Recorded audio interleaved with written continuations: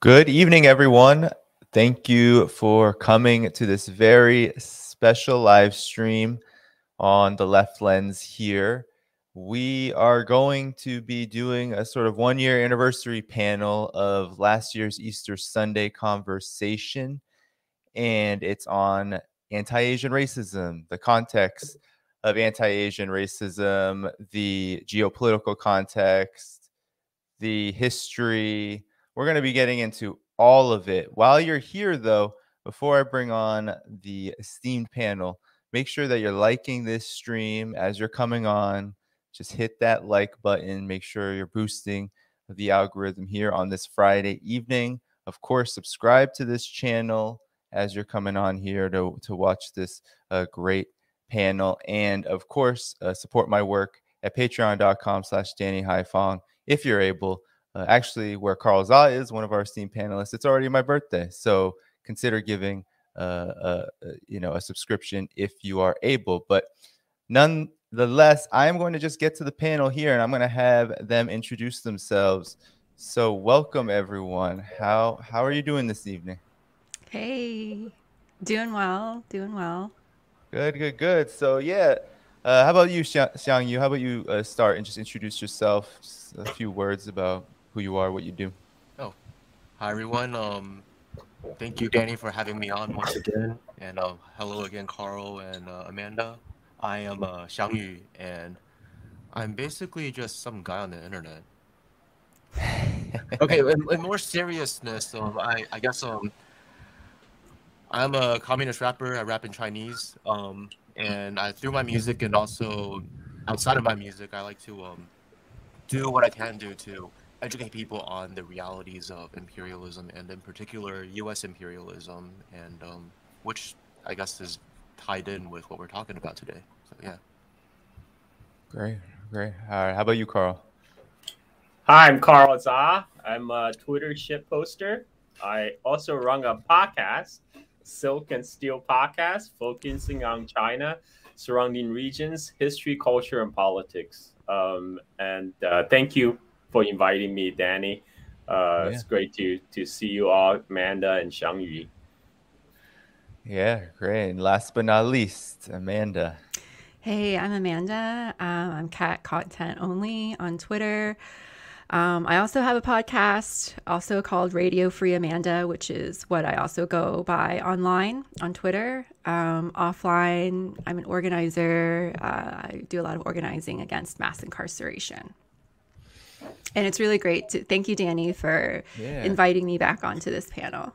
Of course. Well, thank you all for coming back, because we have a lot to get to. I mean, last year was about Easter Sunday, so it's been actually a little bit over a year now since we last came together. And we spoke about anti-Asian racism, and we came together, I feel, because it's not talked about in the way that it should be talked about, right? There's a lot missing usually from the conversation. There was this huge upsurge of the Stop Asian Hate movement that occurred last year because there was more and more evidence of this violence, this wave of violence. It came after the March 2021 murder of, I believe it was 6 Asian women at a spa in Georgia. And since then, and even before then, there were tens of thousands of attacks since the COVID-19 pandemic hit the United States and the Western world the hardest. But I wanted to come back together because I want to talk about what has changed. And I want to start with you, Amanda, because you actually tweeted about a recent case of this just horrific violence that Chinese workers and really workers of Asian descent broadly are experiencing. I mean, in the New York City, it's absolutely horrific. There almost seems to be a weekly case. But you spoke about a delivery worker who was recently killed just this month. Do you mind going into that and then maybe starting with this question of what has changed over the last year with Stop Asian Hate? Has anything really changed since then? Yeah, I'll go ahead and answer that question first. Last year, during our Easter Sunday panel, that happened immediately after the aftermath of the shootings at the 3 Asian massage parlors. And in the year that's elapsed since, I don't really think much has changed. And if anything has changed, things have gotten a lot worse, right? We were subjected to another year of the COVID pandemic, which our government didn't really have any sort of response to. Another year of escalating anti-China rhetoric, which also meant another year of like a huge explosion in anti-Asian hate crimes. I live in New York City right now, and I feel like New York City, along with a lot of other cities like San Francisco and Chicago, which have like large populations of working class Asian people, we are all experiencing an unspoken crisis of anti-Asian hate crimes. Just the top of my head, in New York City, we had Michelle Go, who was pushed in front of a subway car a few months ago. We had Christina Yuna Lee, who was followed into her apartment, sexually assaulted, and then stabbed over 40 times. She was Korean American, 35 years old. And Danny, you mentioned Yan Ziwan, I believe his name was, and he was a Chinese delivery driver. He worked for a Chinese restaurant called Great Wall in Queens, and he works 7 days a week, and which is like pretty common for a lot of working class Chinese people. You know, they don't make a lot of money, so they work quite a lot. And a few days ago, while he was delivering Chinese food, someone just like came up to him and shot him in the chest and killed him. And so that is only the most recent incident of a long string of incidents that have been happening in New York City. So unfortunately, I feel like since our Easter Sunday panel last year, things have only escalated in terms of violent assaults against Asian people.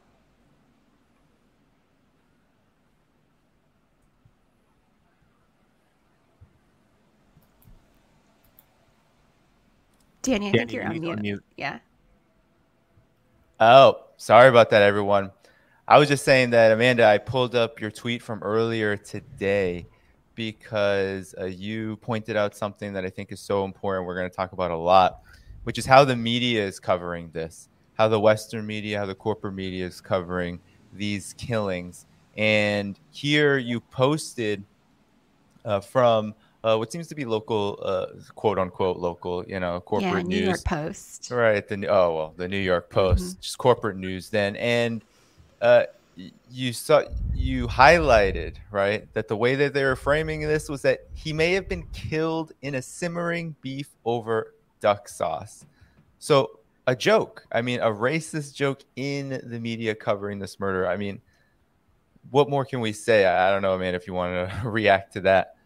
Yeah, I think this is, and maybe we can talk about this later, but this is like prime example of the way that, Asian lives tend to be regarded as cheap and disposable. And I feel like, that belief kind of undergirds our exploitation, right? U.S. militarism occupies and extracts cheap labor and resources from Asian countries. So, our labor is always considered cheap. Our food is always considered cheap. Our lives are always considered cheap. And this is what's reflected in a headline like this.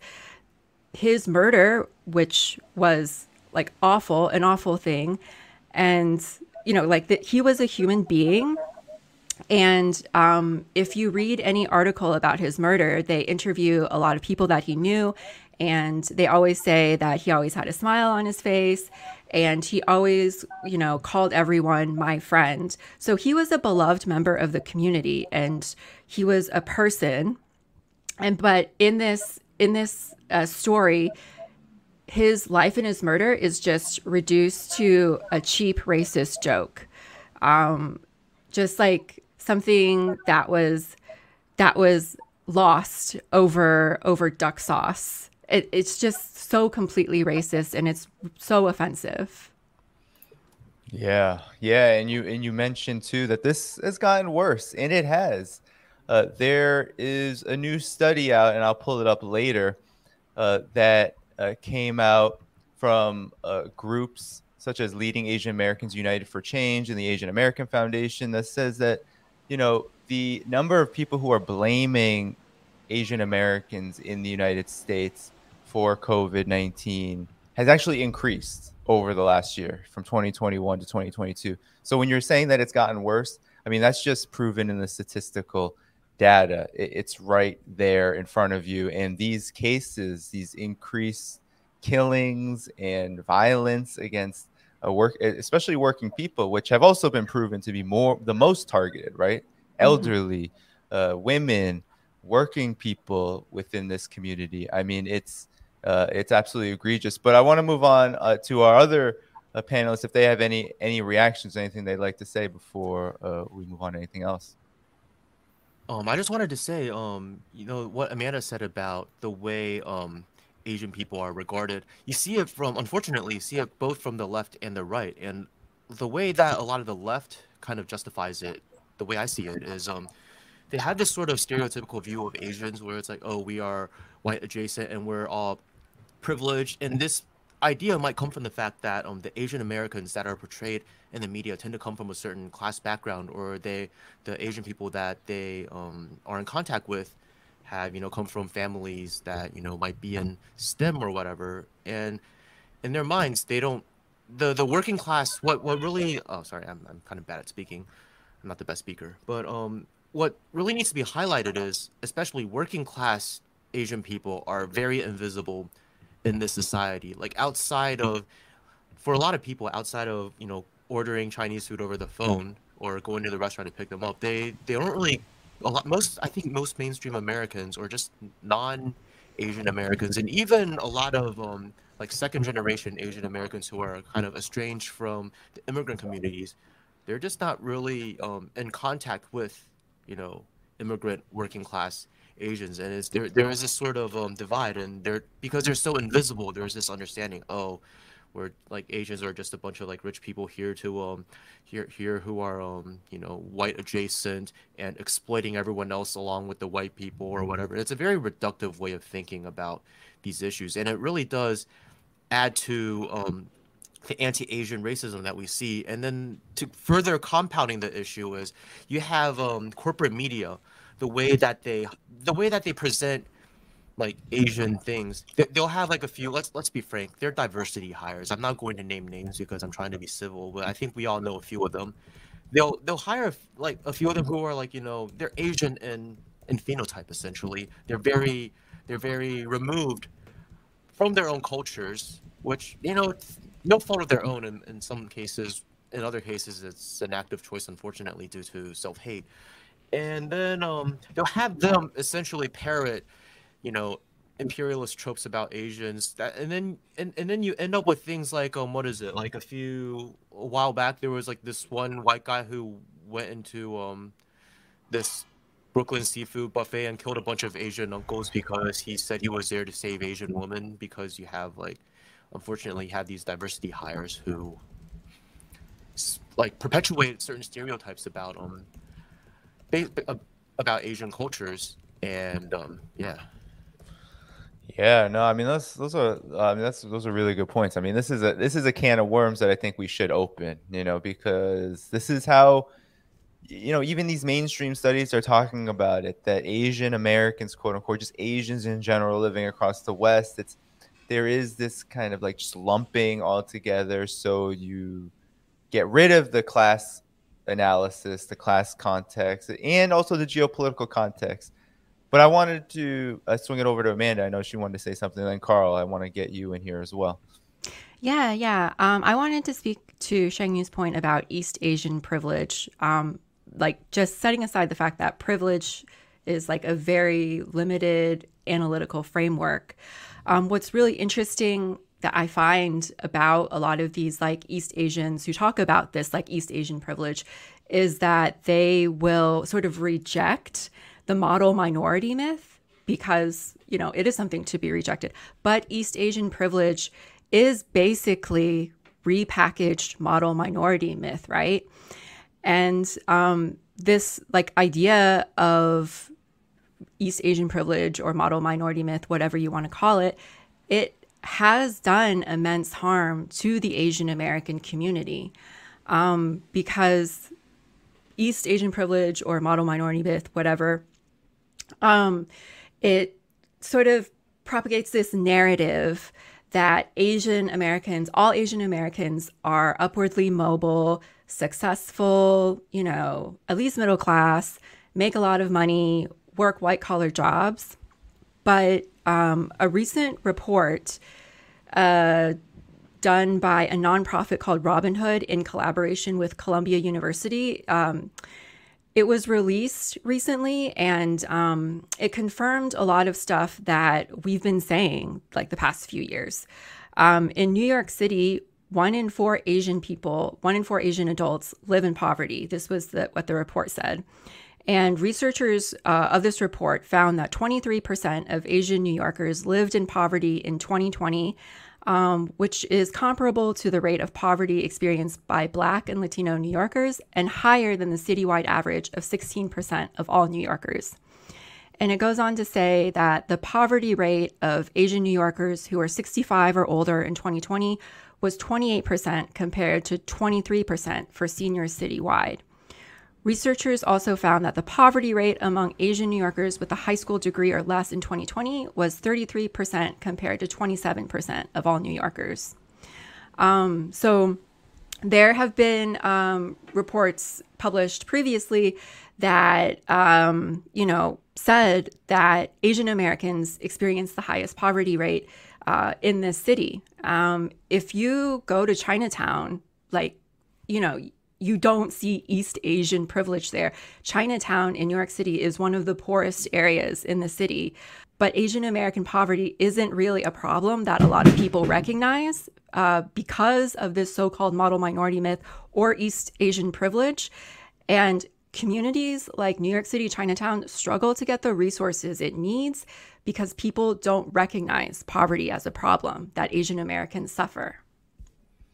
Yeah, and Chinatown, I mean, the way that it was hit during COVID-19, even before COVID-19 supposedly, quote unquote, came, who knows how long the virus was spreading in the United States, but even prior to March 2020, because of all of the media hysteria about China and the virus and lockdowns and all of that, a lot of people were already shutting out Chinatown as a destination, and it really hurt a lot of people. And you see in the food lines all across Manhattan, there's a lot of especially older Chinese women just lining up because of how devastating this pandemic has been. But Carl, haven't heard from you yet. We got to hear from you. What's going on? Do you have any reactions? Well, I have been living in Bali for almost 3 years now, so I'm kind of experiencing America vicariously through you guys, from your tweets and from the news item that pop up on my Twitter feed. And I have to say, leaving US and view it from a distance really makes me realize how crazy US is as a place. When I still live in it, sometimes you just kind of accept it the way it is. But when you remove yourself from it and view it from distance, it's all these excuses, all these talk about East Asian privilege in the aftermath of anti-Asian violence and crime. This is just an excuse, right? Like, why are we doing victim blames here? I mean, this reminds me of I'm in Indonesia. This reminds me of the the anti-Chinese pogrom here in Jakarta back in 1998. During the 1998, after the aftermath of 1998 Asian financial crisis. At the time, the common reframe is, oh, because Chinese people control large share of the Indonesian economy, people are just venting anger. But what really happening is the tycoons, of the few rich tycoons who actually do control large swaths of Indonesian economy, they're on the private chartered flight out to Singapore, to Australia, well, before the violence broke out. What the people who bear the brunt of the violence are the vast majority of the Chinese Indonesians on the streets. These are like the little street vendors, right?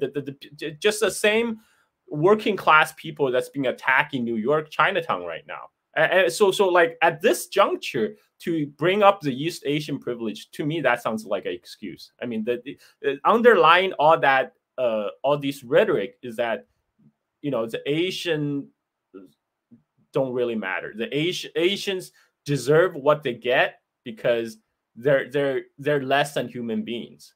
I mean this has been conditioned in U.S. for God knows how many years now. I mean, it really starts way back from the Yellow Peril rhetoric back in 1900s. No, even going back before 1900, going back around the gold rush time, right? In the late 1800s, it's always the idea that somehow the Asians are somehow less than human. They are always presented. We are always presented as a disease vector, or we're working too hard to take away other people's jobs. In any case, we somehow do not deserve a good life in the United States. That's all the underlying premises of all these excuses I see for the any kind of anti-Asian crime and violence. I mean, it's really upsetting for me. But I'll get off my rant and then let the other panelists chip in. Well, I think that's a really good point, because we do have to talk about this history, and we do have to talk about the geopolitics, or for lack of a better term for it, right? Because one thing I've really noticed, I mean, first of all, this East Asian privilege, all of that, it sounds like it comes from the same academic institutions that have given us all of these China watchers and all of these kind of pseudo-academic journos, across the board that I know, Carl, you have sparred with more than one occasion. But it really is this, for me, what I've noticed across the political spectrum in the United States, that there is this understanding of China, especially as like controlling the United States government, as being this kind of all-powerful entity that is somehow pulling the strings, right? This yellow peril that is a quote-unquote threat to the existence of the Western way of life, the U.S. way of life. And there's no reflection or understanding of how that impacts the situation domestically, right? Because we can talk about the whole geopolitical situation, and I'm sure we will, but even just the impact of framing the situation between the U.S. and China in that way reinforces this myth that China is a quote-unquote threat, and therefore people who are Chinese or associated with China, because we know how imprecise racism is, they are also representatives of this threat and therefore targets, right? And so there's a whole lot we can get into, but let's Xiangyu, do you have anything you want to add or react to, or even just put into this conversation? I think what Carl said about Asian lives just not being seen as valuable. It's when I was younger and I would go back to Taiwan in the summer, sometimes people there would ask, so do you experience racism abroad? And that was always a very confusing question, because I mean, what did they mean by it? I mean, nowadays most people know it's improper to go around calling people chinks. I mean, it does happen, but it's very possible that you can grow up and not get called that directly to your face. But then it's more it's more of the way that your culture is framed by a lot of people in the mainstream culture. Like I remember in 7th grade, social studies teacher. We were learning about the Cold War, like rudimentary bits and pieces of it, and we got to the Korean War, and we learned how the war ended in a stalemate, and how that was only a possibility because Mao was this like maniacal Chinese dictator, and how he had to him he had he had like an unlimited army of people that he could just throw into Korea to their deaths, as if these people are just mindless drones and that their lives didn't matter. And it's not because they decided to go resist U.S. imperialism and aid Korea because their revolution was on the line. Like, imagine if MacArthur had crossed into the Yalu River. I mean, China was the target during that time, but that's besides the point. It's just this sort of framing, and it's just so casually taught as if it's fact, and people don't really question it, especially if they don't have cultural connections, and or like they might just listen to some Asian Americans who also are a little bit estranged or don't really understand these things, which is pretty common. And then they think, oh well, I have an Asian friend who confirms my biases, so yeah, this is fact, and everything else is just a conspiracy theory or Russian propaganda or Chinese propaganda or whatever. Because that's what a lot of people are saying now. If you challenge the liberal imperialist narrative, before they even question things, they'll just be like, oh, that's a conspiracy theory, or oh, you're just a Russian bot, you're just a Wu Mao, like that's the way things are nowadays. I also want to just add in I guess a shots fired moment. I feel like Promise Lee is just like like the media's kind of version of that. Like the person who just like comforts on the left is basically just comforting all of the anti-China hawks. But anyway, I Literally digress. every article that's come out that's about tankies that's come out in the past 3 months, he's interviewed in that article. It's like someone should create a bingo card of all of these different tropes of or like these cliches of all of these anti-tanky articles coming out, and he would be one of the squares. Lausan is the tanky watcher. Anyway, anyone want to jump in? Amanda, Carl? Yeah, so I mean, that's a really good point that Xiangyu made though about the way that this history is taught, how Chinese people are framed, and just how people in resistance in that region are framed. And I know Xiangyu, I definitely wanted you to talk about the TPRK a bit before we end this stream. But I also want to recommend that people watch the Battle of Lake Changjin. That's like an amazing film. I think you can still watch it on YouTube. I watched it on YouTube. It's an incredible film about. They took it off YouTube, but you can find it on Vimeo. I found a link on Vimeo. So just Google search it. Just Google search it. Do like a video search on the name, the Battle of Lake Changjin. So I found it on Vimeo. You can find it. It's all subtitled in English. It's 3 hours though. 3 hours. Yeah. Yeah, I'm worried about part 2. I hope part 2 is as good, but I'm skeptical. But yeah, let's get into China because in the geopolitical context, because I feel like this is the missing piece, because across the political spectrum, you have most people ignoring this relationship between U.S. policy toward China and the rise in anti-Asian racism.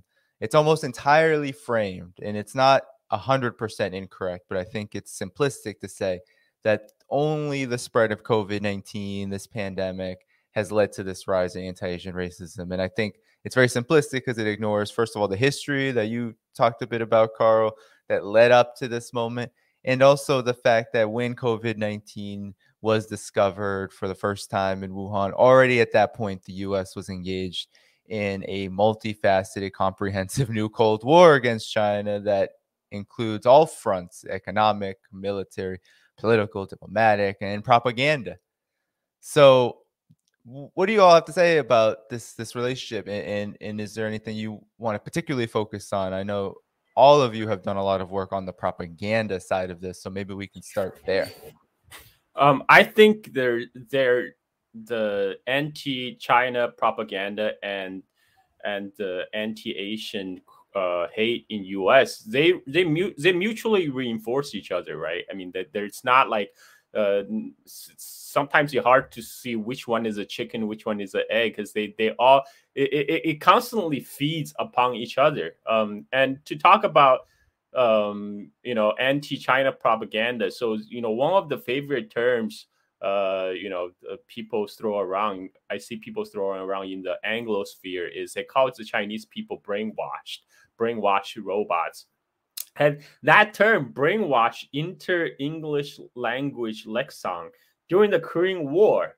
And that's because, there were some American POWs who chose to go to China instead of returning to the United States. At that time, the U.S. could not explain it. So they come up with this idea that the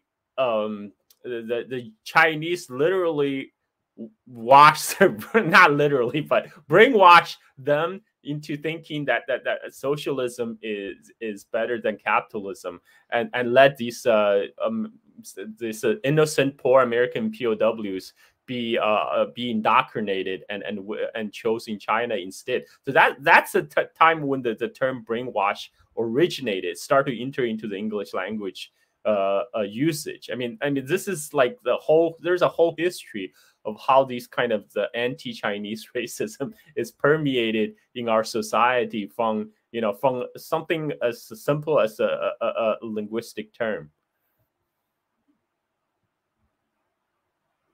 Yeah. I mean, you see it everywhere. Whenever you point out, right, that people in China, when they're polled by like the Harvard Ash Center, for example, what do you think about your government? And 90+% say they approve. You bring that point up, and what are you immediately responded with? It's, oh, they are brainwashed. They can't speak out. They're so scared. They're so scared of answering honestly because of the consequences. I mean, it's again this whole notion that China is so big and so bad that it can dictate and control in people's minds in a way that not even the United States can, because the United States has all of these problems, all these crises, economic, right, approval rating for, but yet the approval rating for Joe Biden is so low, and the trust in Congress is so low, right, way below 50%. We're talking about single digits at times with U.S. Congress, media, all of it. There's a deep lack of distrust and such an immense amount of propaganda. Yeah, China somehow does it better. I don't know how they do it. They're but anyway, I don't know. Amanda, do you have any? Carl, you can go. Sorry, I remember just to piggyback. I remember there was a U.S. China Watcher panel talking. One of the main topic is the Chinese government legitimate? I'm like, how come none of these experts pose that question about United States? Like you said, right now, currently at this time of Biden presidency, he has lower approval rating than Trump during the exact same time period.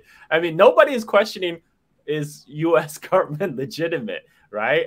But they feel free to project whatever fears onto China, because China is this great unknown, and a lot of time China serves not as serve as a foil. This kind of imaginary land that we project all our fears onto. This is great boogeyman, and if you challenge their narrative, you get called brainwash bots, of course.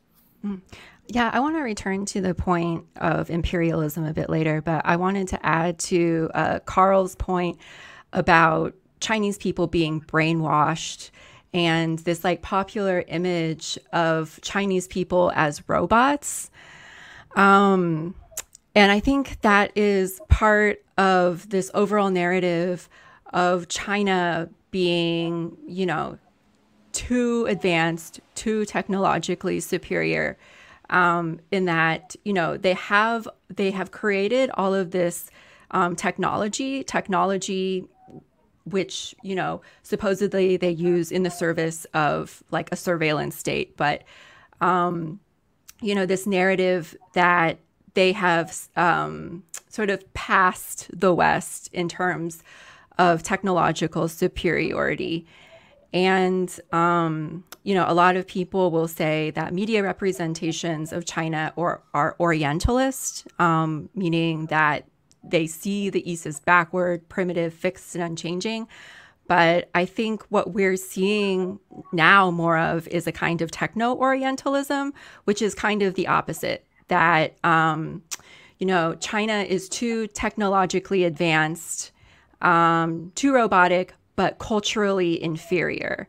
So they have all of this advanced technology, but they are culturally inferior and they don't know how to use it for humanity and for the common good.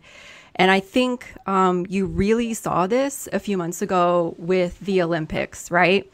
In every video or article that was written about the Olympics, one common image that you saw was the Chinese worker in the hazmat suit. Like, this was constantly invoked, the specter of the Chinese worker in the hazmat suit. And so in those suits, people become unrecognizable and they look like robots. And so for a lot of Westerners, it stokes a particular fear about how the communal is prioritized to this extreme in China, that all individuality is lost and like they're no longer humans. And you would see like pictures of like people in hazmat suits. You would see videos of robots disinfecting stuff. And this was, people actually saw this as weird, but it's not weird. Like they're trying to, you're trying to like manage a global pandemic. So it seems like perfectly normal to have, robots serving you food, or robots doing cleaning, robots doing disinfecting. So it's a kind of a way that China is exceptionalized. And like another example of this like kind of techno-Orientalism was all of these stories about fake snow. And, I guess like the Beijing Olympics, they relied mostly on fake snow for a lot of the like winter sports. And so there was a lot of like scaremongering over, like how this fake snow was framed as a triumph of man over nature and how many gallons of water were used to create it, how much energy snow machines consumed. And it was just like basically a way for them to talk about China in the context of climate change and how, China is now like the leading producer of CO2 emission. And it's just like a very, it's like kind of a dog whistle in that, it's like a Malthusian dog whistle about how China has an overpopulation problem, and they have to be stopped at all costs. Otherwise, they're just going to consume the Earth's resources. Oh yeah, this is total projection. Like the kind of the fear of technology. The Chinese people actually have a very different attitude toward technology than the Western public. I mean, I in a way, it's understandable. A lot of the people in the West have a fear of technology because their government do use technology to survey them, to invade their privacy, to control them.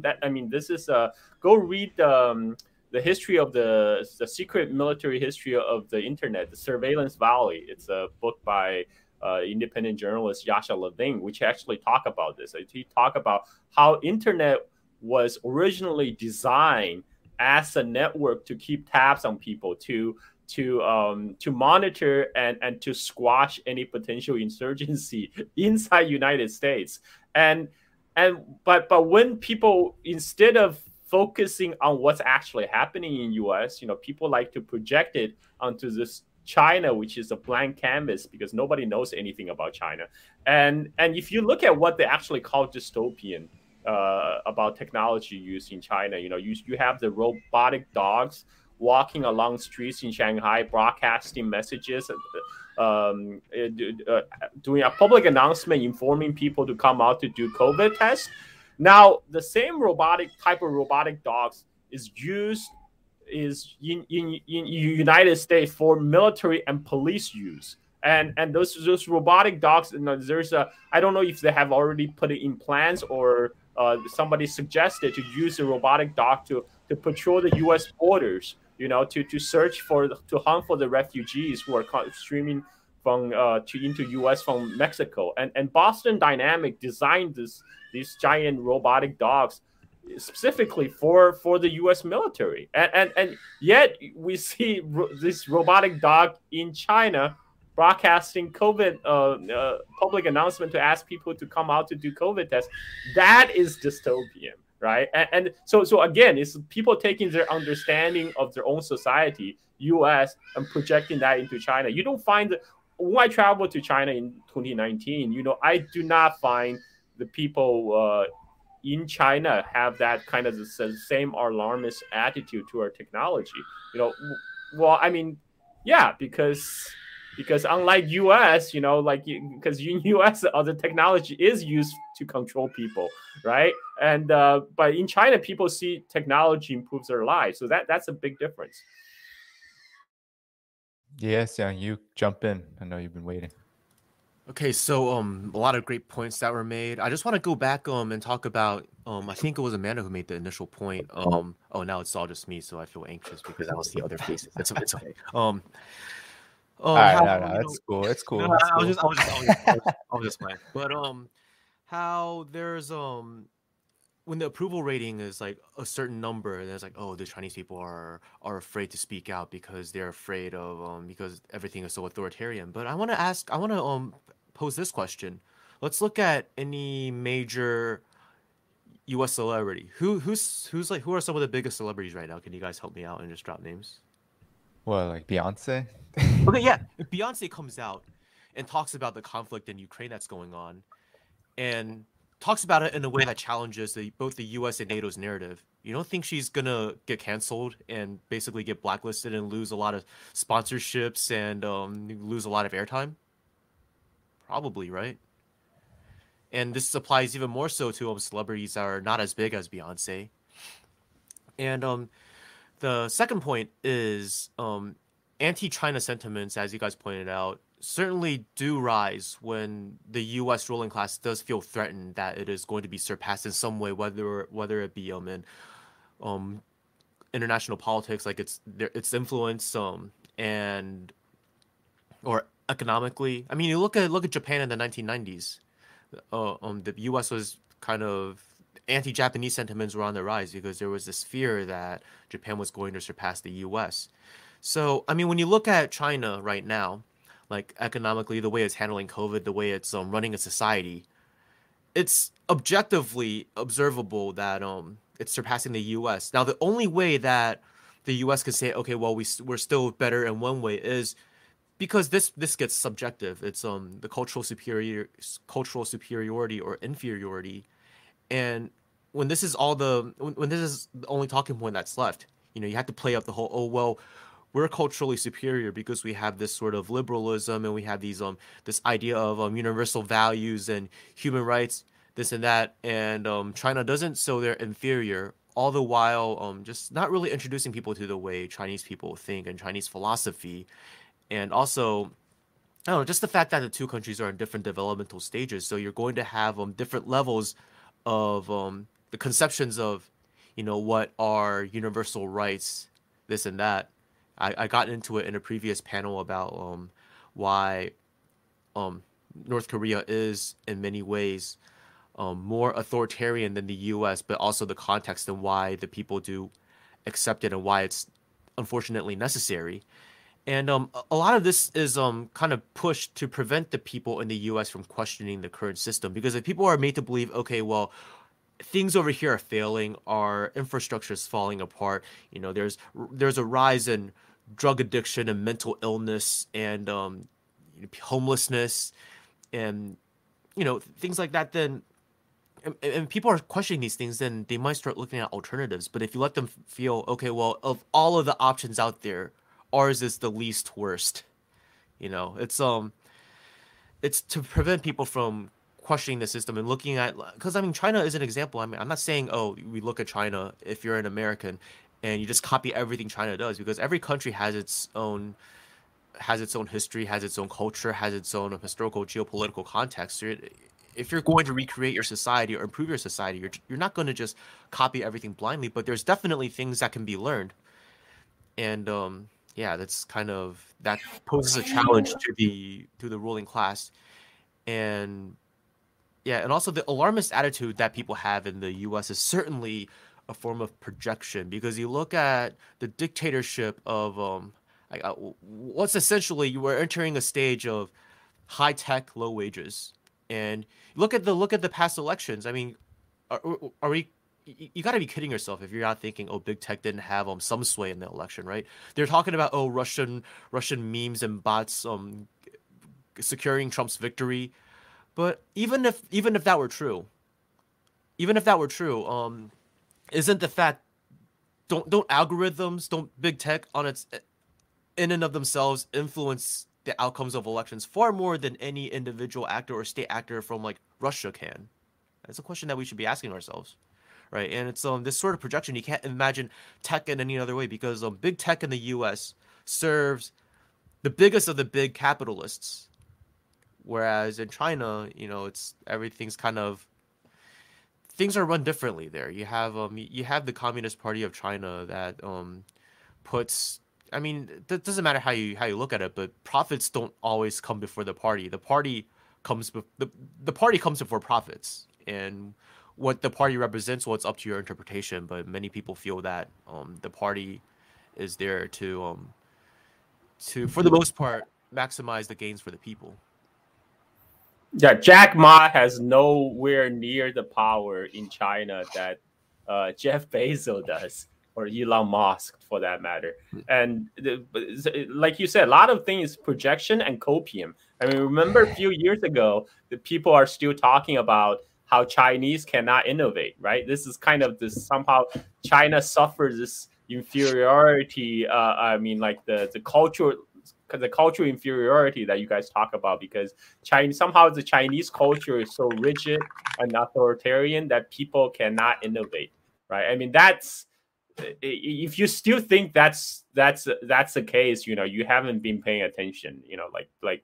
You just go. I mean, that one thing I realized when I visited China in 2019 is that in many ways, China is far ahead. Just in terms of just simple thing as mobile payment, right? I traveled through China, through much of South China. All I have to do is pay with my phone, with my. I didn't have to carry cash around. I pay with my WeChat, or Alipay. But that as soon as I cross the border into Hong Kong, and suddenly I have to find coins, physical coins, to feed into the, to take a metro, to take a train. I was like, oh my god, it's like feeling like going back a century. But yeah, people just don't. A lot of the problem is people in US just don't know. So China is whatever they want to be, and most of the time they just want China to be this backward place so they can still feel better about themselves. Yeah, and before, I want to kick it back to Xiangyu, but what you were saying, Carl, and you too, Xiangyu, is just that, I mean, there's this huge divide that, especially among, let's call it the American working class, whatever that is, because we know that it's multiracial. We know that there's a lot of complexity in the working class in the United States, politically, economically. But there is this use of China, this exploiting of this anti-China propaganda as a means to divide working people across the board. And it places blame onto China, right, as this communist boogeyman, this new, like, quote unquote authoritarian dictatorship that, I mean, has been around for a while and was really a target of the United States ever since the Chinese Revolution. But now, right, now that China is in this very interesting position that I don't think the United States is really prepared for, in this technological kind of advanced stage. I mean, when you were talking, Carl, about paying with WeChat and Alipay, I had cab drivers looking at me as I was there at the end of 2019, early 2020. Cab drivers were like looking at me weird. Like they're just like, why are you trying to give me this RMB in paper form? Like they kept on being like, oh, you don't speak Chinese, so I'm just gonna point to my phone until you get it that you're supposed to pay this way, you know. But that's how I felt too. It's just like, wow, this is not even what I expected. I thought I was going to see a lot more of the underdevelopment, a lot more of the quote unquote contradictions that especially even the left likes to talk about, right? That China is, even if it's advancing at the expense of people. But I just saw a lot of just overall benefit for people in terms of transit, high-speed rail, in terms of how people were able to, for example, get very heavy subsidies on things like electric cars and renewable energy. I mean, it was really interesting, and people were very confident too. And they would ask me, "Hey, are you scared about being in the United States right now? Because people are just getting shot up there." And I'm just like, yeah. It's like, it's a thing. It's definitely a thing. But Xiangyu, I know you wanted to jump in here. So Carl talked about how there is this sort of perception that Asian people or Chinese people in general, or Chinese people or Asian people in general, are not creative and cannot innovate. And part of that kind of misconception comes from the fact that for the longest time, economically, China was kind of was a factory for the world, because when it was still building up its economy. So of course, education wise and stuff, people were more focused on the skills that were required to get that stuff done, to get like manufacturing and that sort of stuff done for foreign companies. But then after it reached a certain economic point, to the point where it can actually start innovating, that's when there was this sort of cognitive dissonance when they realize, oh, Chinese people are not just innately robots or not innovative. It's because there were different priorities in the economy at different points in time. And now that it's at the stage where innovation is a priority and they're doing a pretty good job at it, that's when people are starting to feel threatened. Yeah, Amanda, do you want to jump in? Maybe I'll jump in and sort of like talk a little bit more about the geopolitical context and Please. the link to this rise of anti-Asian assaults. Danny, you mentioned a little bit earlier in the show about this new study that came out talking about the rise in anti-Asian violence and how it's really escalated. So I've read a couple of articles about that study, and I think what's really remarkable about that study is that the CEO of the nonprofit that published this study, the Leading Asian Americans United for Change, he actually said that he actually implicated media representations of China and anti-China news stories as largely a reason for this spike in anti-Asian violence that we're seeing.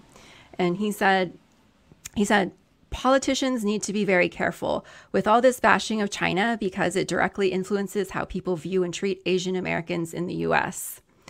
And I think I think it's really remarkable because this is really the first time in like something mainstream that we have seen someone say that this China bashing directly is a reason for the rise in these anti-Asian hate crimes that we're seeing.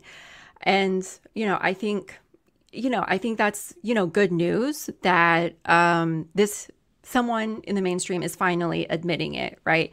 Because for the past 2 years, what I've seen for the most part is a lot of people arguing that there's no evidence that this anti-China media coverage is what's causing all of these hate crimes. And a lot of people were seemingly wanting to like see a direct link that, you know, like a Washington Post article bashing China was the reason for Christina Unitlee's death. You know, like, you know, her murderer read a Washington Post article that was anti-China, and that's what led him to sexually assault her and kill her. And, you know, as we know, the link is not that direct. What this kind of anti-China new Cold War coverage does is it contributes to an existing atmosphere where Chinese and Asian people have historically been dehumanized, and that's what makes them more vulnerable to attacks. So I just wanted to point that out because, insofar as like people were, you know, bringing up China, they were just saying that this spike in anti-Asian violence was due to Trump referring to COVID as the China virus. But as we all know, that's a really ahistorical view of anti-Asian racism because, you know, Chinese people have been vilified in the like Western imagination, you know, since Chinese people have immigrated here to like pan for gold, like back in the 19th century, right? Yeah, and I'll leave it at that. So, yeah, I mean, Donald Trump didn't make that up out of his head. I mean, that's just, I mean, all the liberals would say, "Oh, Trump is so stupid," but yet the whole framing of like Trump being this individual that created, that kind of like sparked this wave of anti-Asian racism gives him not just a whole lot of power, but also I feel like a whole lot of credit for something that has such a long history and really does, as you said, Amanda, it does connect to this new Cold War propaganda, which has policy to it, right? It's not just ideas, right? You know, it's an old Marxist dictum that it's not just ideas just don't come out of nowhere. But Carl, yeah, I'll let you jump in. I think Trump is popular in some circles because he says the quiet things loud, right? I mean, like, it's not like the what he says are just you know, Trump takes credit for making up of all the things he said. These kind of memes have always existed, but for a long time they're being suppressed. You know, people understood it's not something to talk about in polite conversation. But racism has always existed in US, and what Trump is doing is just amplifying the existing racism that's already there. And what Amanda said earlier about mainstream media finally admitting to the link between the xenophobia they whip up in mainstream media versus the anti-Asian crime on the street is that it's hard to cover up anymore. It's so in your face, right? I mean, like, anytime they report a COVID outbreak in Chicago or New York, they put a picture of a street view of Tokyo, of Hong Kong, you know, of all these East Asian people wearing masks. You know, it has nothing to do with the article itself, but visually it links again, you know, Asian people to COVID. They've done it again and again and again. I mean, this is not a coincidence anymore. So I think I'm glad that's been called out, but it's really hard to deny that anymore. I mean, this is what they, you know, what Trump created is an atmosphere where all these people felt it's safe to do so. It's safe to come out and say all the racist things and to do this right in the open. Right, kind of making it used to be privately, right? It just happened in the day to day. People wouldn't talk about it, but then Donald Trump used his very public forum to give expression to something that has been just running rampant. And I want to get into why. You know, I think one thing that is, I think a big thing that is ignored. It's like the why. Like, why is this actually happening? I mean, COVID-19 is used as this very. I mean, it's very convenient. It's a huge crisis. It just so happens that a lot of the framings around COVID-19, given the long history of linking disease to Asians, to especially Chinese, right? This real racist Orientalist trope. But then there's like the why, the context of it, and no one's really talking about this.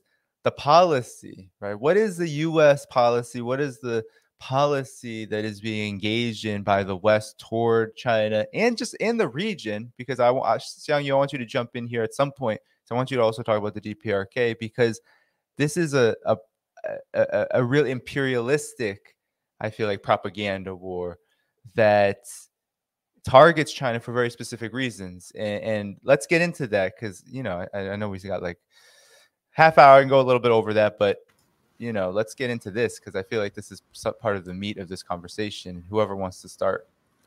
Well, before we get to the next topic, can I just add my final thoughts to what Carl was saying? Go ahead. I think you know, what Carl said about Trump is you know, if you think about it, everything that Trump said was extremely tame in comparison to what was said on Comedy Central in the 2000s. Wouldn't you guys agree? Oh, you guys are. Anyways, you're on mute. We're all muted.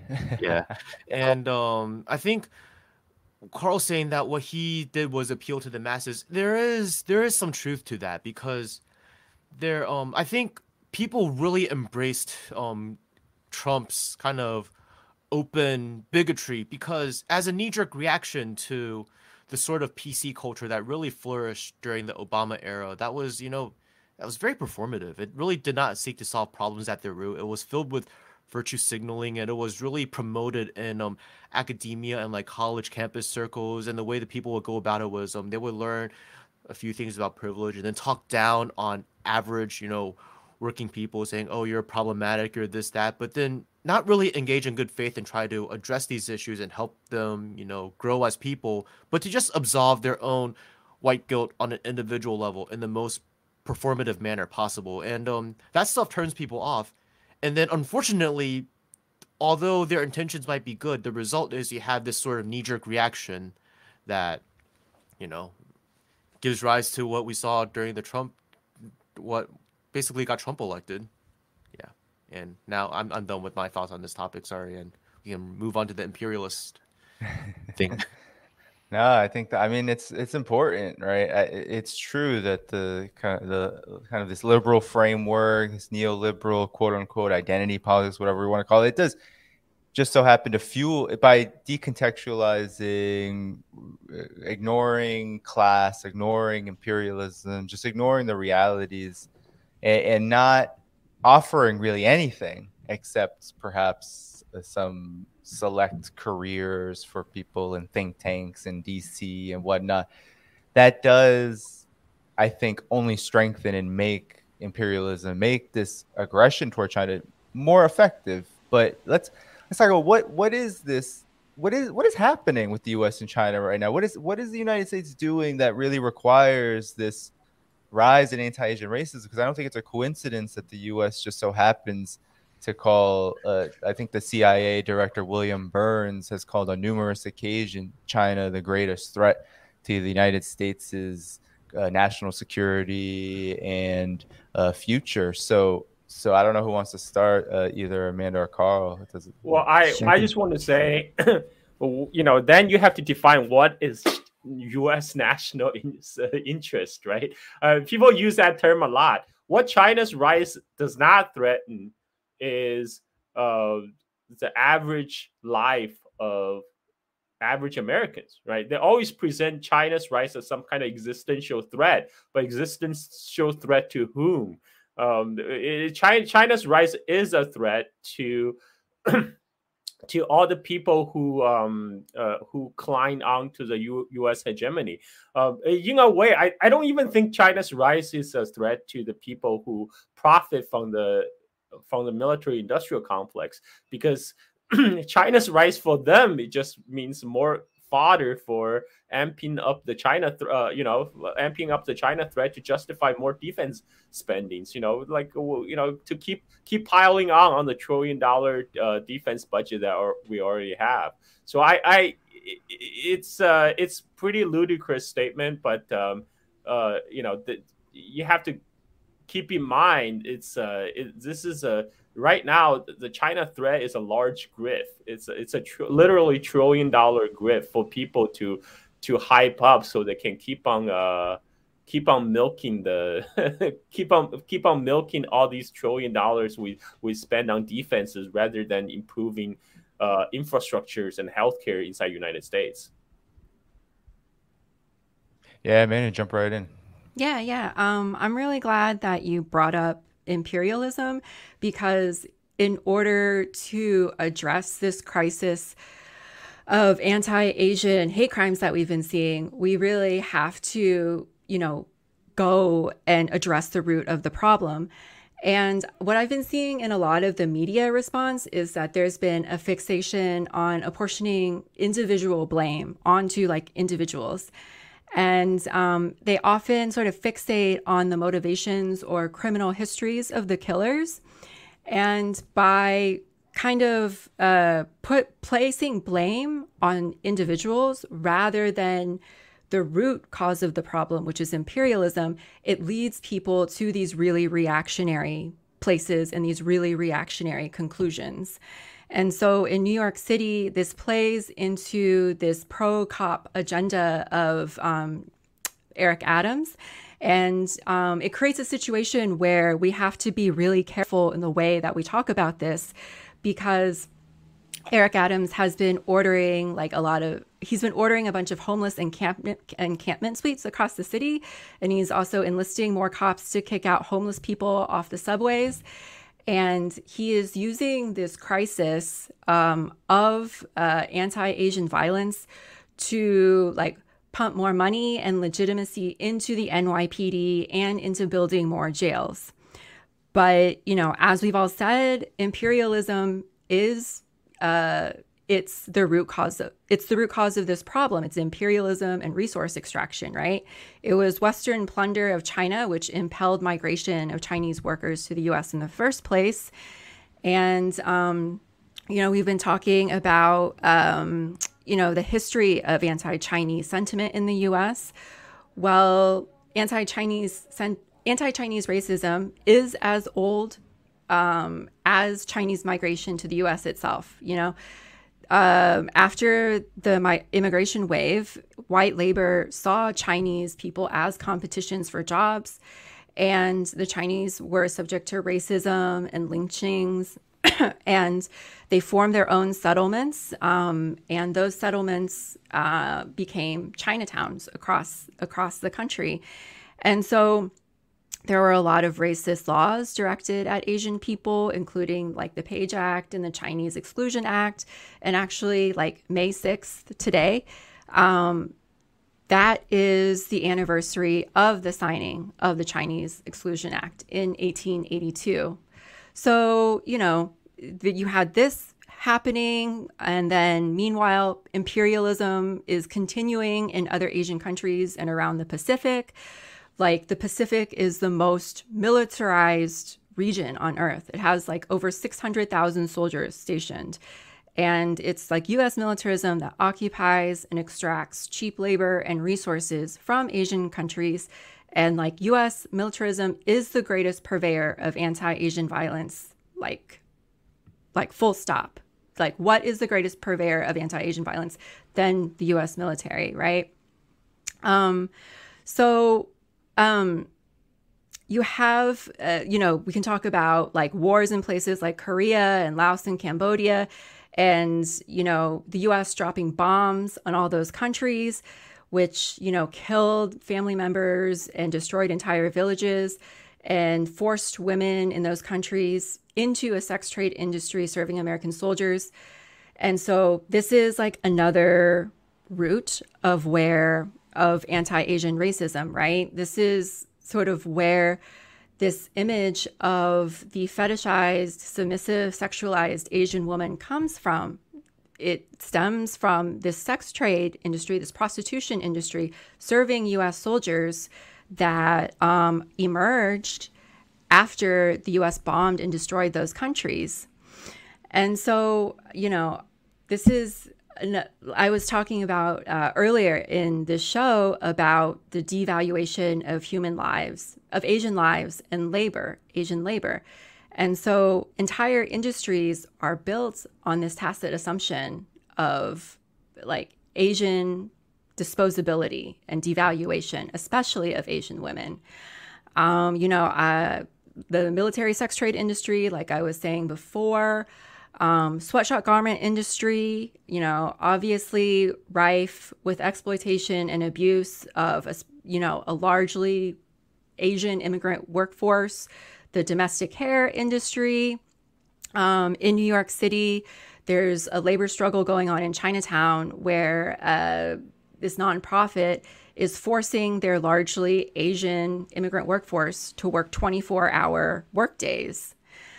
And so, this is like the history of anti-Asian racism that this anti-China propaganda right now like fits into, which is it's a part of. And so I think, we can't really address anti-Asian racism until we identify the root cause of it and, pull it out by its root. And we can't really do that if we are focused, solely on, placing blame on individuals.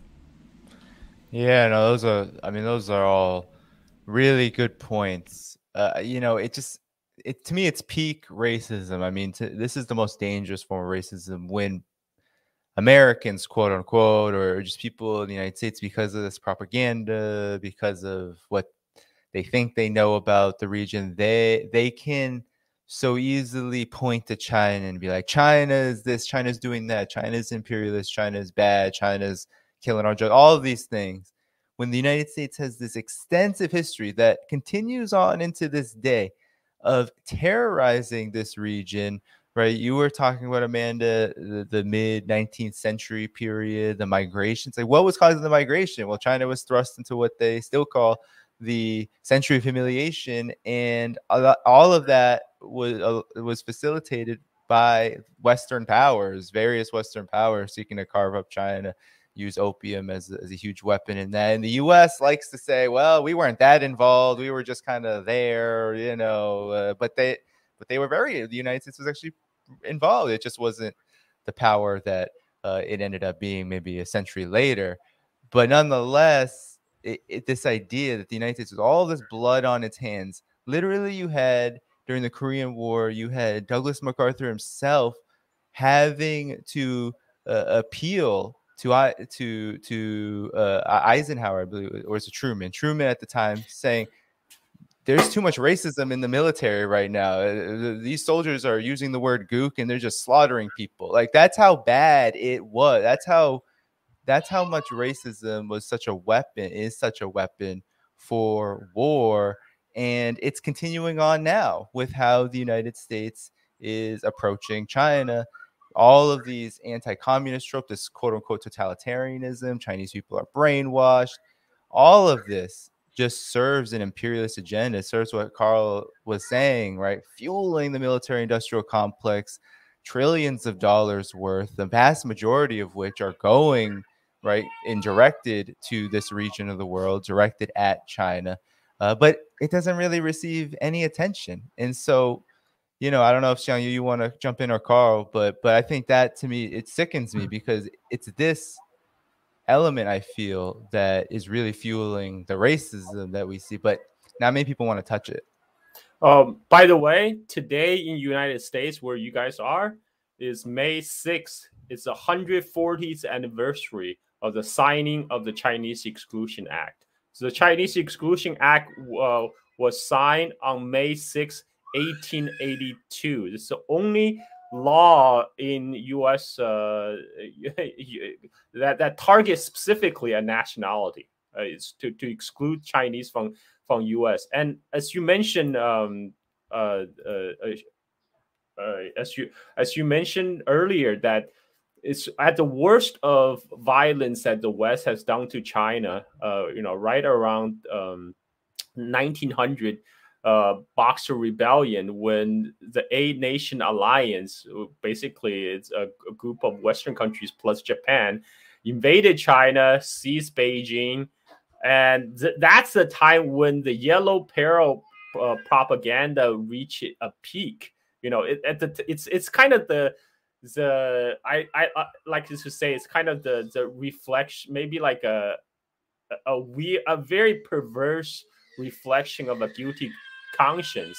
Right when the Western troops are actually brutalizing Chinese people in China, they concocted this yellow peril threat to the white European civilization, right? And how China is a yellow horde is gonna take over, and that was, of course, used to justify the Western imperialism in China itself. And also, I like to point out the worst mass lynching on U.S. soil was the 1871 Los Angeles massacre, where 19 Chinese people were murdered. So there's a long history of the anti Chinese racism in United States, and now that's just getting taken to now it's not just affecting just Chinese people. Now anybody who look remotely East Asian is getting targeted, right? We have Filipinos, we have Burmese, we have even a Sri Lankan and then the Hispanic lady who got mistaken for Chinese was being attacked. So this is a reality of the United States. Never really changed never really changed that much since 1871. Yeah. Xiangyu, you want to jump in? I think most of what needed to be said was said, and I just wanted to add on to what Carl said. Yeah, things haven't really changed. It's just the ruling class is better at doing its PR right now. And what we're seeing is you look at corporate American culture.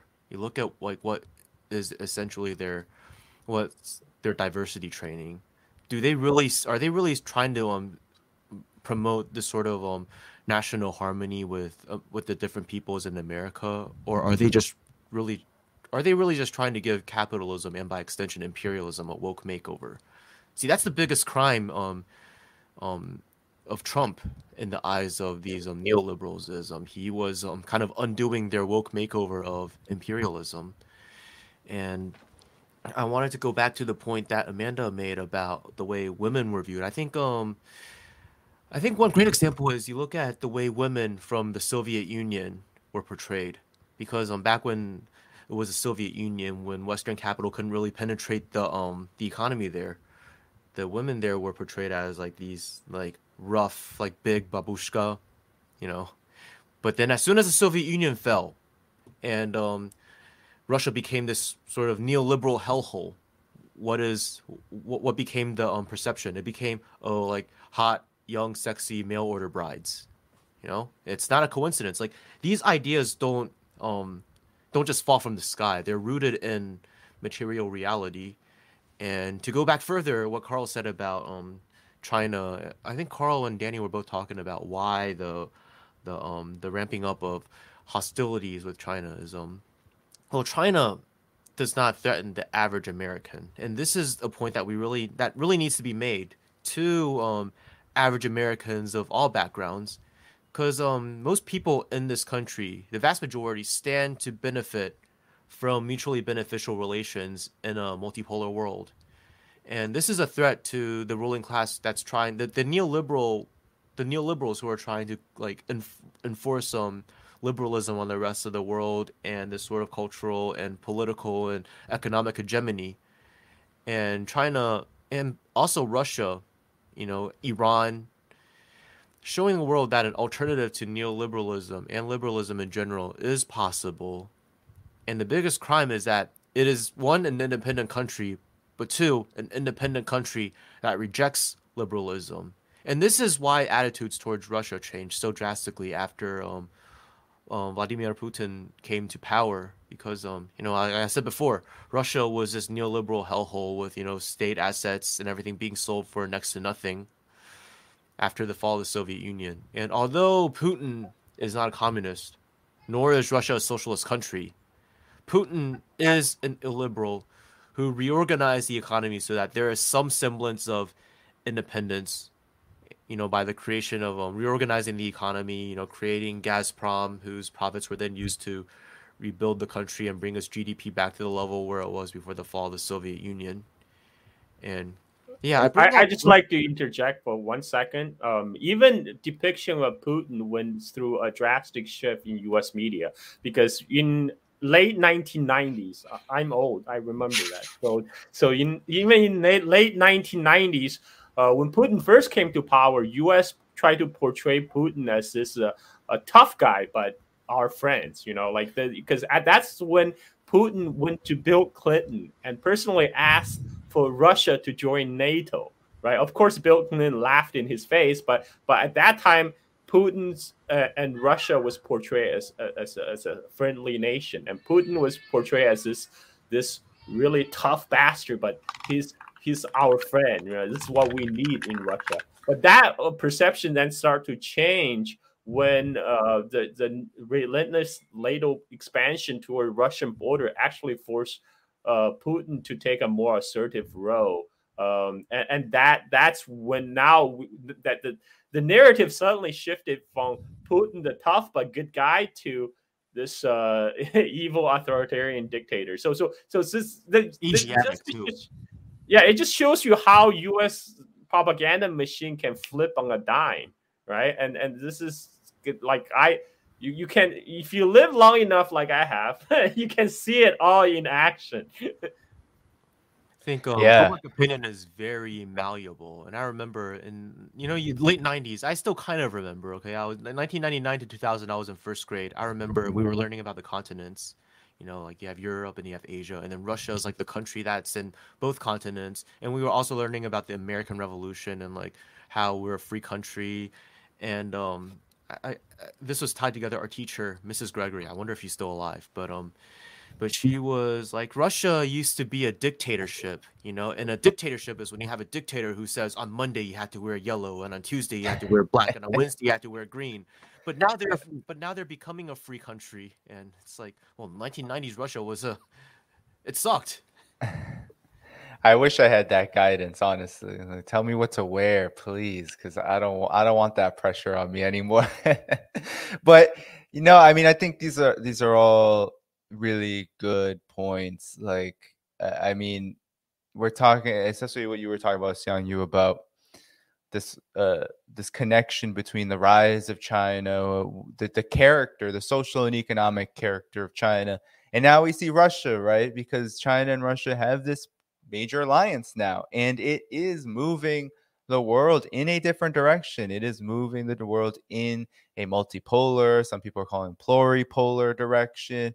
This alliance is providing the economic and the political capital necessary to actually have what was the dream of the anti-colonial movement around the world, which was sovereignty, which was independence, which was not being controlled and dictated over by colonialism and imperialism. And that is now coming into fruition in this modern era where I think a lot of this pearl clutching around technology, right? Oh, what are the China stealing all the patents, right? That's Pompeo and those folks like to say. Even, you have these Matt Stoller types saying, oh, the China, because there's U.S. investment in China, that it's controlling corporations here and then dictating U.S. politics. I think a lot of that is this inherent fear of a country like China, which has certain indicators and markers and goals and has a system that is fundamentally different from the US system,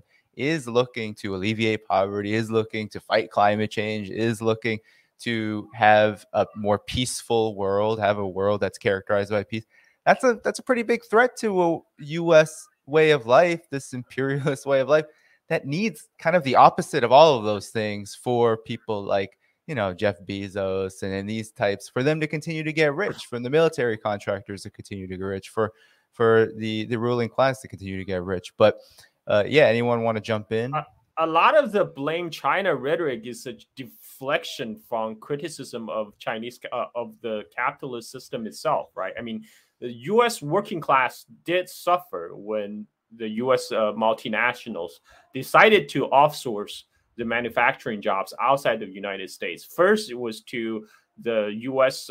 Asian client states, in like the first Japan, Korea, Taiwan, Hong Kong, Singapore. And when China opened up its economy in the 80s and mostly in the 90s, and all these multinationals and rushed to move their manufacturing plants to China because China was even cheaper. The labor, the land was even cheaper than what they had access to before. Again, this is a nature of capitalism. The capitalists will always chase the highest margin, lowest cost, right? And from Chinese point of view, their point of view is if you build it, they will come. They know if they build up their infrastructure, these companies will come in and build their factories there. But here we are.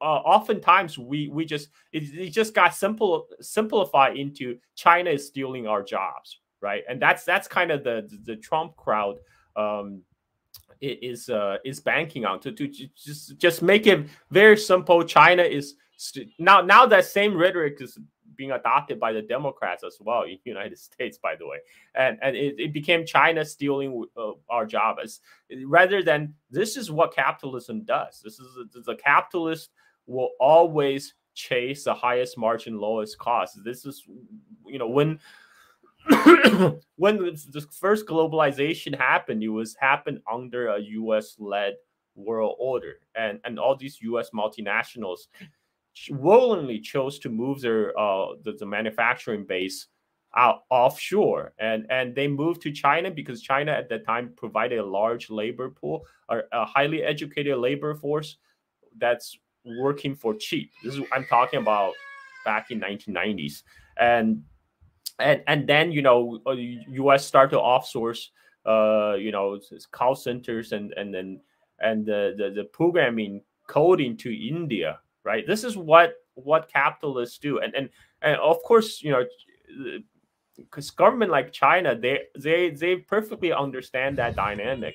They know if you've the capitalists, they will sell you a robe to hang themselves. So they use that to their advantage to develop the Chinese domestic economy, right? That's something that our U.S. elite is not doing. We are pouring massive resources. U.S. is today still a very rich country, still one of the richest countries in the world. But instead of developing our own infrastructure, providing universal health care, we devote insanely amount of money towards a military industrial complex, because these are the people who have voices in Washington. There, it's Lockheed Martin, it's Boeing, it's Raytheon, and all their founded think tanks that dominated our our media landscape, right? And then they quote some pseudo leftists like Promise Lee, right, to support their arguments, and to put an Asian face on it. So this is what's happening today. Yeah, I mean, I want to get you in here, but I just want to say that, I think you're exactly right, Carl. This is an incredible projection. It's deflection for the weaknesses of U.S. capitalism. But I mean, I want to get you in here, and I'd like to go for another like 20 or so minutes. So please do, all of you, get in anything that has not been said yet, that you would like to, or just to add on to what has been. But yeah, Amanda, go right ahead. Yeah, just to jump in on Carl's point about the military-industrial complex and returning to Russia, Ukraine, with the case of Russia and Ukraine, those links of government to the military-industrial complex are right there in front of our faces, right? Representatives of Lockheed Martin and Raytheon have said publicly that this war in Ukraine has been a boon for business. And they will often have representatives from Lockheed Martin or Raytheon or another like defense contractor go on cable news television, and they will act as a political pundit, commenting on the war in Ukraine, but it will never be revealed that they're actually a representative of these defense contractors. But it's obviously like it's, you know, like it's very dishonest because they want to sell weapons. So this war in Ukraine is, you know, great for business for them. And, you know, just the other day, there was a video going around on Twitter of Joe Biden speaking at a Lockheed Martin factory just before he announced he was authorizing another, however, hundreds of millions of dollars going to military aid to Ukraine. And literally every week, the US government authorizes another hundreds of millions of dollars of military aid to Ukraine. So, first of all, like the idea that this common talking point among, you know, the Western left that we should send weapons and money to Ukraine doesn't really make much sense to me because we're already doing it. We are already sending like hundreds of millions of dollars in aid every week. Another thing that, so, you know, these are the same people, these are the same companies that are behind a lot of this like anti-China propaganda, right? Other people have made the point that the New York Times, and usually like every anti-China article or op-ed, you know, they interview a person from the Atlantic Council or the Center for Strategic and International Studies. Or there's like an op-ed in the New York Times written by one of these think tank representatives, but they never mention that, you know, these think tanks are funded by these like military contractors, and they have they have a business interest in selling weapons, in escalating this anti-China rhetoric, in escalating this war rhetoric, because it is really, really good for business.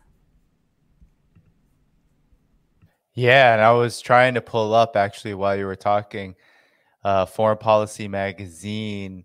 Matthew Kronig, he's the deputy director of Atlantic Council in February 2022, and I'll pull it up after I speak here for a second. But he wrote an op-ed about why Washington must wage war on Russia and China simultaneously, and he's the deputy director of NATO's Atlantic Council, and this is how these forces think. And you're exactly right, Amanda, to point out about how influential they are in shaping ideology and in shaping policy. I mean, they are kind of the de facto lobbies of the military-industrial complex. There's this information arm of this lobby which helps manufacture all of the consent, to use the old Chomskyan term.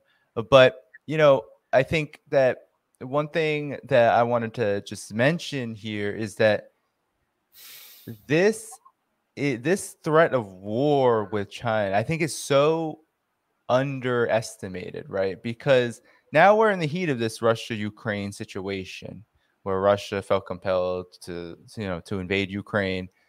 Based upon this large context, I don't see China making any kind of move in that situation, because I don't think China is really in a position geopolitically where it really has to do that.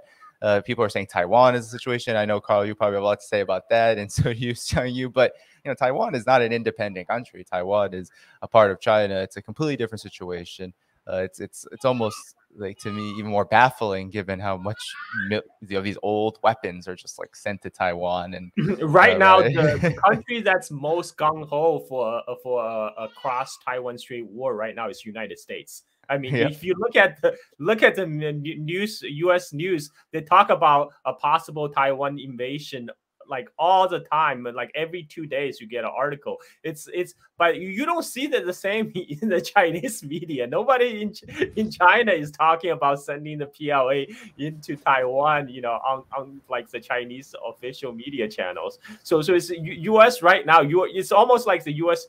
military-industrial complex is begging, like, please, Beijing, please send PLA to Taiwan so we can, you know, have another war-making profit opportunity. I mean, like, to go back to what Amanda said earlier about sending weapons to Ukraine, that's not even helping Ukrainian people. That's just to get more No. Ukrainian people killed. This is a proxy war U.S. is waged to kill Russians to fight Russians to the last Ukrainians, right? And that's the same strategy they want to do in Taiwan. It's like U.S. doesn't care if Taiwan get devastated in a war versus mainland China. And there was actually one of the, I forgot which foreign policy magazine article now, but they actually openly talk about, in case of a war breakout, the first thing they should do is to destroy the Taiwan semiconductors facility on Taiwan, so China does not get control of the chip making capabilities. So this is how people think about it. They don't think about how Taiwan will utterly be devastated. Actually, in a war scenario. This is why there's actually not to people. I don't know. Maybe Xiangyu can speak to that. I mean, the sense I get is like people in Taiwan right now is really not that concerned about an imminent war breakout, and all the freak out is you see happening is in Washington Post, in New York Times, and a lot of these articles ties back to all these various think tank authors, and as something you guys, both Amanda and Danny, mentioned about Atlantic Council dominating our mainstream media channels. Now their narrative has been challenged by alternative media like YouTube, Twitter, Facebook, etc. Now they're trying to control social media. Atlantic Council is partnering up with Facebook and Twitter to censor quote unquote disinformation, right? I mean, and ASPI, the Australian Strategic Policy Institute, which we've all talked about on separate occasions, I know. Nathan. Right, Nathan, our boy Nathan Rooster. He, that think tank also has a partnership with Twitter to also, take down and target so-called Chinese disinformation operations or whatever, things that you are called, Carl. But the ASPI is funded by the Australian Department of Defense, the U.S. Department of State, and all of the military contractors that you could think of. And, Carl, you were making a very good point about Ukraine, about how much the U.S. fueling and pumping weapons and aid, so-called aid, quote unquote, into Ukraine. It's not free. All of it's like, it reminds me of this is a more neo-colonial situation, I think, than during like the Second World War. But the U.S. did this during the Second World War, with the Lend-Lease program. They provided weapons. They provided a lot of military assistance to the so-called allies. And when it was all said and done, when Europe was destroyed and the U.S. created this Bretton Woods system, they told the European former colonial powers to pay up. And that's what's been happening ever since. I mean, and that's part of this dollar imperialism. In Ukraine was already in this dire straits economically through the IMF, and the way that the U.S. since 2014, the coup, has been manipulating and really putting Ukraine under its economic thumb. But it's only going to get worse, right? Because this isn't free. These aren't free weapons, and this isn't free quote unquote aid. It's all going to be expected to pay back, and it's going to be shock therapy for Ukraine. And for the U.S., they hope to be able to do that, and they are doing that across the NATO region, especially with the Eastern European and regional statelets that are in NATO. But Xiangyu, you want to jump in about Carl when he was talking about Taiwan question? I forgot exactly what I wanted to say, but I want people to think about this fact, is that according to top brass in the U.S. military and reports by the Rand Corporation, which obviously isn't trying to pump up China or anything like that. In the case of a war breaking out between the two sides of the strait, Taiwan would probably last less than a week. So, the U.S. knows this, so why is it still pumping weapons into Taiwan and promoting escalations? Because here's the thing. Beijing is not interested in immediate reunification. It wants to create a situation where the people in Taiwan will want reunification, and it wants a stable, reunified China. It knows if it wanted to reunify China by force, it could do so at any time, no problem. But the problem is, by doing that, you're going to create a Taiwan that's even more capable of destabilizing the rest of China than currently, So that is why it is my belief that the U.S. doesn't care about whether or not Taiwan's like falls, as the way they would say, falls under the rule of Beijing. In fact, it kind of welcomes it, because then you look at Hong Kong. I mean, Hong Kong wasn't like returned to China by force, but it was done so in a time where the contradictions of capitalism really revealed themselves after the return. So then people will think back to, the times before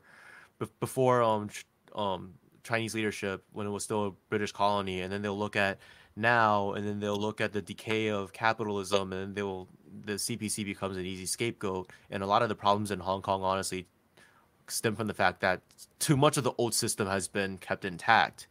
And I mean, Beijing is smart enough to want to prevent that with Taiwan. So the last thing it wants is reunification by force, but rather it wants to continue strengthening economic ties across the strait, which is happening, which is also why liberals in Taiwan are kind of more vocal about things, because they do feel threatened that things are going to change, because the world as they know it, they do feel a shift in the power dynamic. It's quite reasonable. So I'm not too concerned about this. And Taiwan is not Ukraine, like you mentioned, and the leadership of China is not the same as the leadership of Russia. It's unless things that are just completely unpredicted happen, we're not going to see the same situation going on there. That's my belief. But I also believe that Russia wasn't going to enter Ukraine, so who knows? Well, Carl's going to rejoin in a second, but I think those are all really good points about the Taiwan situation. And I think we're running into the closing, let's say closing statement period. So each of you have a few minutes or so to just anything that has not been said. For those of you who are still watching, make sure that you're liking the video, of course, subscribing to the channel, and please do support this work at patreon.com/DannyHaiFong. But I'll kick it over to Amanda, a few minutes, anything that you would like to get in here that hasn't gone in here yet.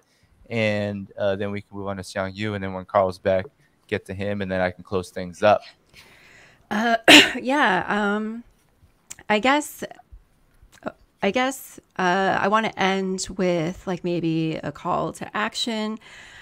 Or, I don't want to end it on a very pessimistic note. I guess like one thing I want to say is that, we were talking about East Asian privilege earlier in the show. One thing that I do want to mention is that another thing East Asian privilege does is that it kind of ignores the links that revolutionary Chinese people made with other communities at that time, ignores revolutionary groups like Yiwu Quan, I think they're called. They're a revolutionary group in Chinatown in San Francisco who did a lot of mutual aid programs and breakfast programs. They were very inspired by the Black Panthers. So, the model minority myth and East Asian privilege kind of ignore those groups doing revolutionary work at that time. So what I would like people who talk about East Asian privilege do is sort of get involved in work that's already happening in Chinatown right now. There are a lot of what I think we should do is think about things that unite us across communities. Asian people are also subject to police brutality. Asian sex workers are subject to surveillance and police brutality. There are a lot of different labor struggles going on in New York City, Chinatown right now. I mentioned the labor struggle earlier of the Asian immigrant workers fighting against the 24-hour workday that this nonprofit called the Chinese American Planning Council that are forcing them to work these 24-hour work days, so that there's that going on. There is the Jingfong labor struggle. Jingfong is the largest dim sum restaurant in Chinatown, and it was like one of the few restaurants in New York City that had like a unionized staff. But Jonathan Chu, the landlord, during the pandemic, he decided to close down that restaurant, putting everyone out of their jobs. So there's a picket in front of the Museum of Chinese in America, like every Sunday, and I think like a few other days during the week. And they picket in front of that museum because Jonathan Chu he sits on the board of the Museum of Chinese in America.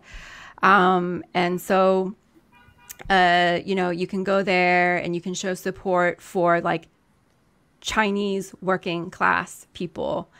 And you can like link up with people there. And, I just don't think I really want people to, be spurred into action and actually do something to try and address like this crisis of like anti-Asian racism. I don't want to be pessimistic and say that, this is something that like can't be tackled.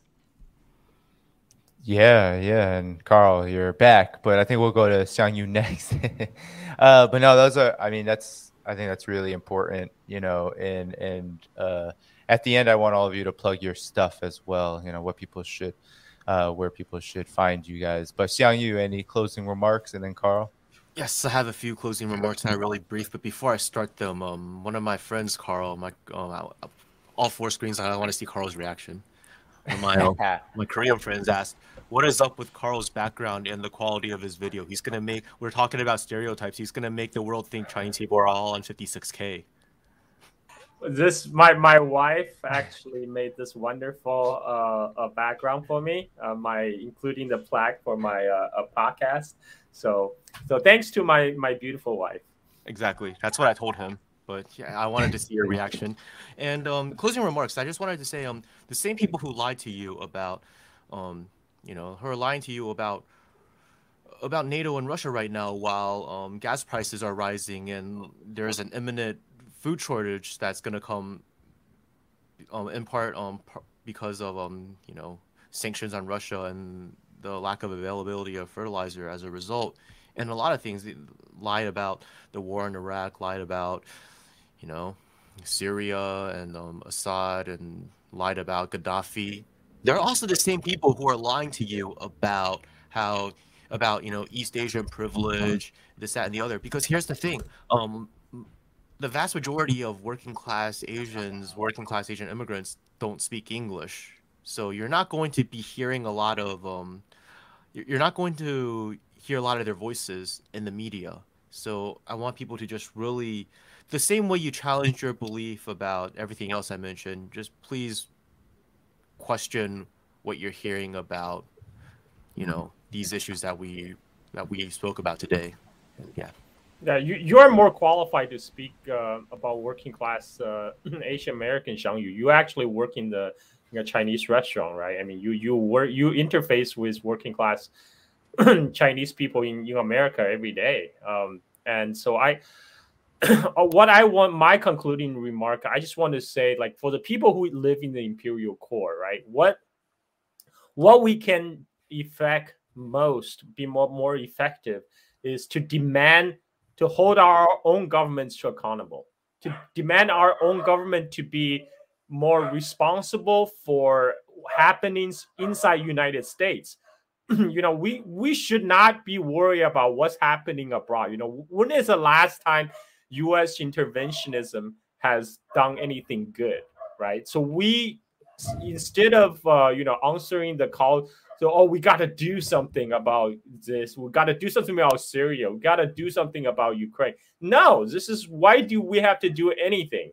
We have all the problems that you guys are intimately much more familiar with the actual problems inside United States than problem in faraway lands like Syria, Ukraine, or Solomon Islands, which most of the information, frankly, came from all these mainstream propaganda channels. So let's focus on improve U.S., make it a better place, and this is where you can actually exercise your democratic rights to demand your government to be more accountable, to invest more in the communities rather than weapons, sending weapons abroad. That's just my pitch. Yeah, no, and I appreciate that. I think, the overarching message for me is that this can be framed, as you said, Amanda, as a very pessimistic issue, right? Because all you hear about in the media, because that's what will get the clicks and the hits, are, well, this, and it should be talked about, right? This person was assaulted, this person was murdered, uh, and then of course the media headlines about how China is so bad, China is coming for your lunch, right? That China is this huge quote unquote threat. It does bring this very cloudy atmosphere, but for me, I feel like this period is a very hopeful one, in the sense that, for one, all of the efforts that you were talking about, Amanda, and also that framework that you gave, Carl, I mean, it really is becoming, I think, more and more simple and basic to understand, right? That there is a struggle going on, that there is a possibility to fight back against this and all of its connections, and that there is I think, a very easy line to take. I think, Carl, that you articulated so well, is that we can demand that our government and that our and confront our system in the crimes against humanity that it commits at home and abroad, and link those two together so that it has some relevance to people's day-to-day lives. And we have a situation, I think, around the world where, whenever you have the United States so infuriated at another country like China, usually it means it's doing something right. And that is happening right now at a scale that I don't think most people in the United States and in the Western world have any understanding about, because most people were so propagandized during the latter half of the Cold War. They didn't understand the role of the Soviet Union.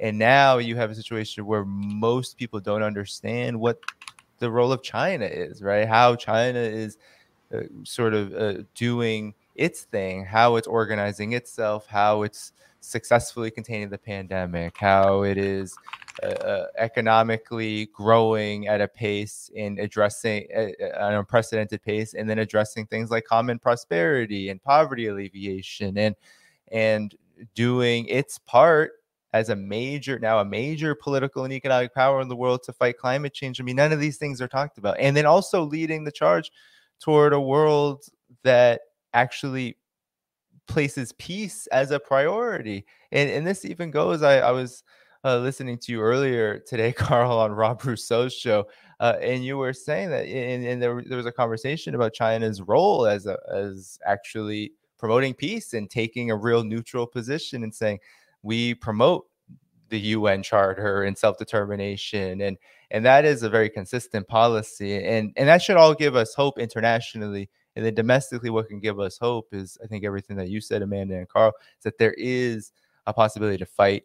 There are opportunities to do so. This isn't hopeless, and with struggle with oppression comes resistance. So I want to just leave the last minute for all of you to plug your stuff before we close here.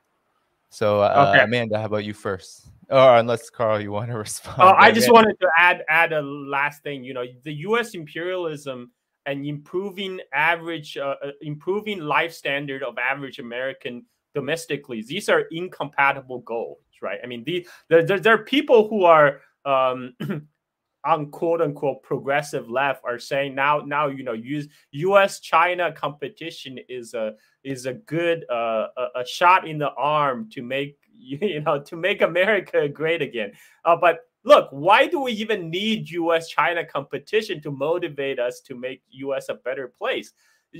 Improving U.S. should always be the top priority. to improve the average life of the average people in United States. But people need to understand that is incompatible with the U.S. imperialism abroad, because it takes away the resources. All our resources are diverted into the military-industrial complex to funnel away to not only make bring misery to millions abroad, but also make actually have an adverse impact on the life inside United States. So my rant is over. Thank you.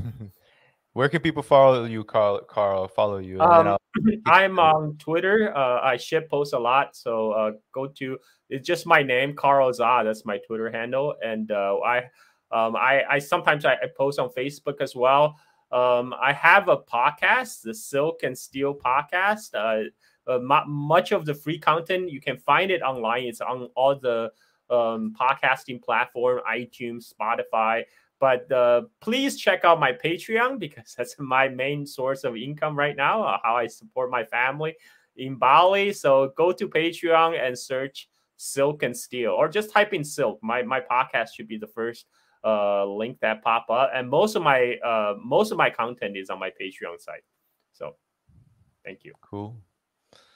So how about Xiangyu? You want a closing remark? Plug, and then I know you had a thought. Yeah, I'll do the quick closing remark first. If none of what we said resonates with you, and you just really hate Chinese people, and I can't really change your mind on that, so you do you. But if you really hate us Chinese people and you don't want us in America, then the best way to prevent more Chinese people from entering the U.S.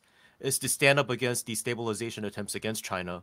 Because the better China's economy does, the less likely Chinese people will want to leave China. And you don't need to view things as a zero-sum game. There can be win-win cooperation between the two countries. But it doesn't just fall from the sky. It needs to be fought for.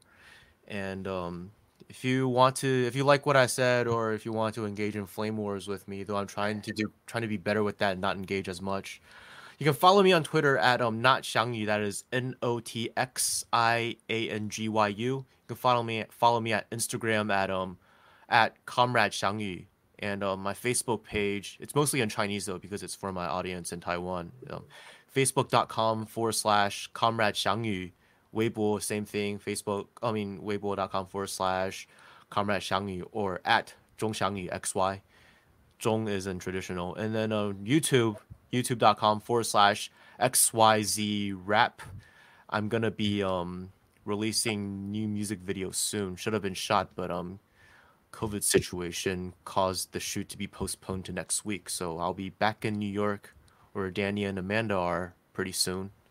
So yeah. And also, Xiangyu has promised once he finishes the music video and finish it with his album, that he will come back to the Silk and Steel podcast to continue our Korean War series. So I'm going to hold you to your promise. It was promised after I leave the restaurant, but one of the restaurants where I work, but it's still not being sold because the buyers are really finicky. I haven't met more finicky people in my life. But well, it's always epic when you two get together. That's for sure. It's always epic. So people put pressure on Xiangyu, and we I think the free episode of our Korean War series and our Taiwan series is on my YouTube channel. So I forgot to plug my YouTube channel. I do have a YouTube channel, just Carl Za, and all the good stuff is there. So cool. All right, Amanda. All right. I also have, you can follow me on Twitter at catcontentonly, which is what you see in my name right now. Please follow me. Also, please check out my podcast. It's called Radio Free Amanda. It's now on Spotify, but also check out the Patreon. I also encourage you to subscribe to the Patreon, because like Carl, that's my primary source of income. So would really appreciate it if you subscribed. So yeah, definitely check out everyone's work here. I mean, this was a really great conversation. Thanks so much, of course, to the esteemed panelists, good friends of this program, friends in general. Follow all of their work. Of course, before you leave here, make sure you're liking this video and you're subscribing to the channel. If you can, give a birthday subscription to the Patreon at patreon.com/Danny-Fon. This is a good way to kick off. I mean, if I were in Bali right now, I'd already be celebrating my birthday, but I still got one day to go. I wish I were in Bali. I wish I were anywhere but here sometimes. But you know how it is. But nonetheless, this was a great stream. Thank you all so much for coming on. And be sure everyone to subscribe, hit that notifications bell so you know when this channel is going live, and you know that YouTube is throttling the hell out of, I mean, social media. We talked a little bit about it. We're all getting throttled right now. All of us here, 1, 2, 3, 4, all 4 of us. The algorithms are not our friends because of what we talk about here. So make sure you're keeping aware, keeping a pace of what we're doing, and checking out all of our work. But thanks all so much for coming on this Friday evening out here in the U.S. Eastern Time. And I will be live again soon. But peace out, everybody. Happy birthday. Happy birthday, Danny. I was hoping you'd sing it. Yeah, you had to sing it. Take care, everyone.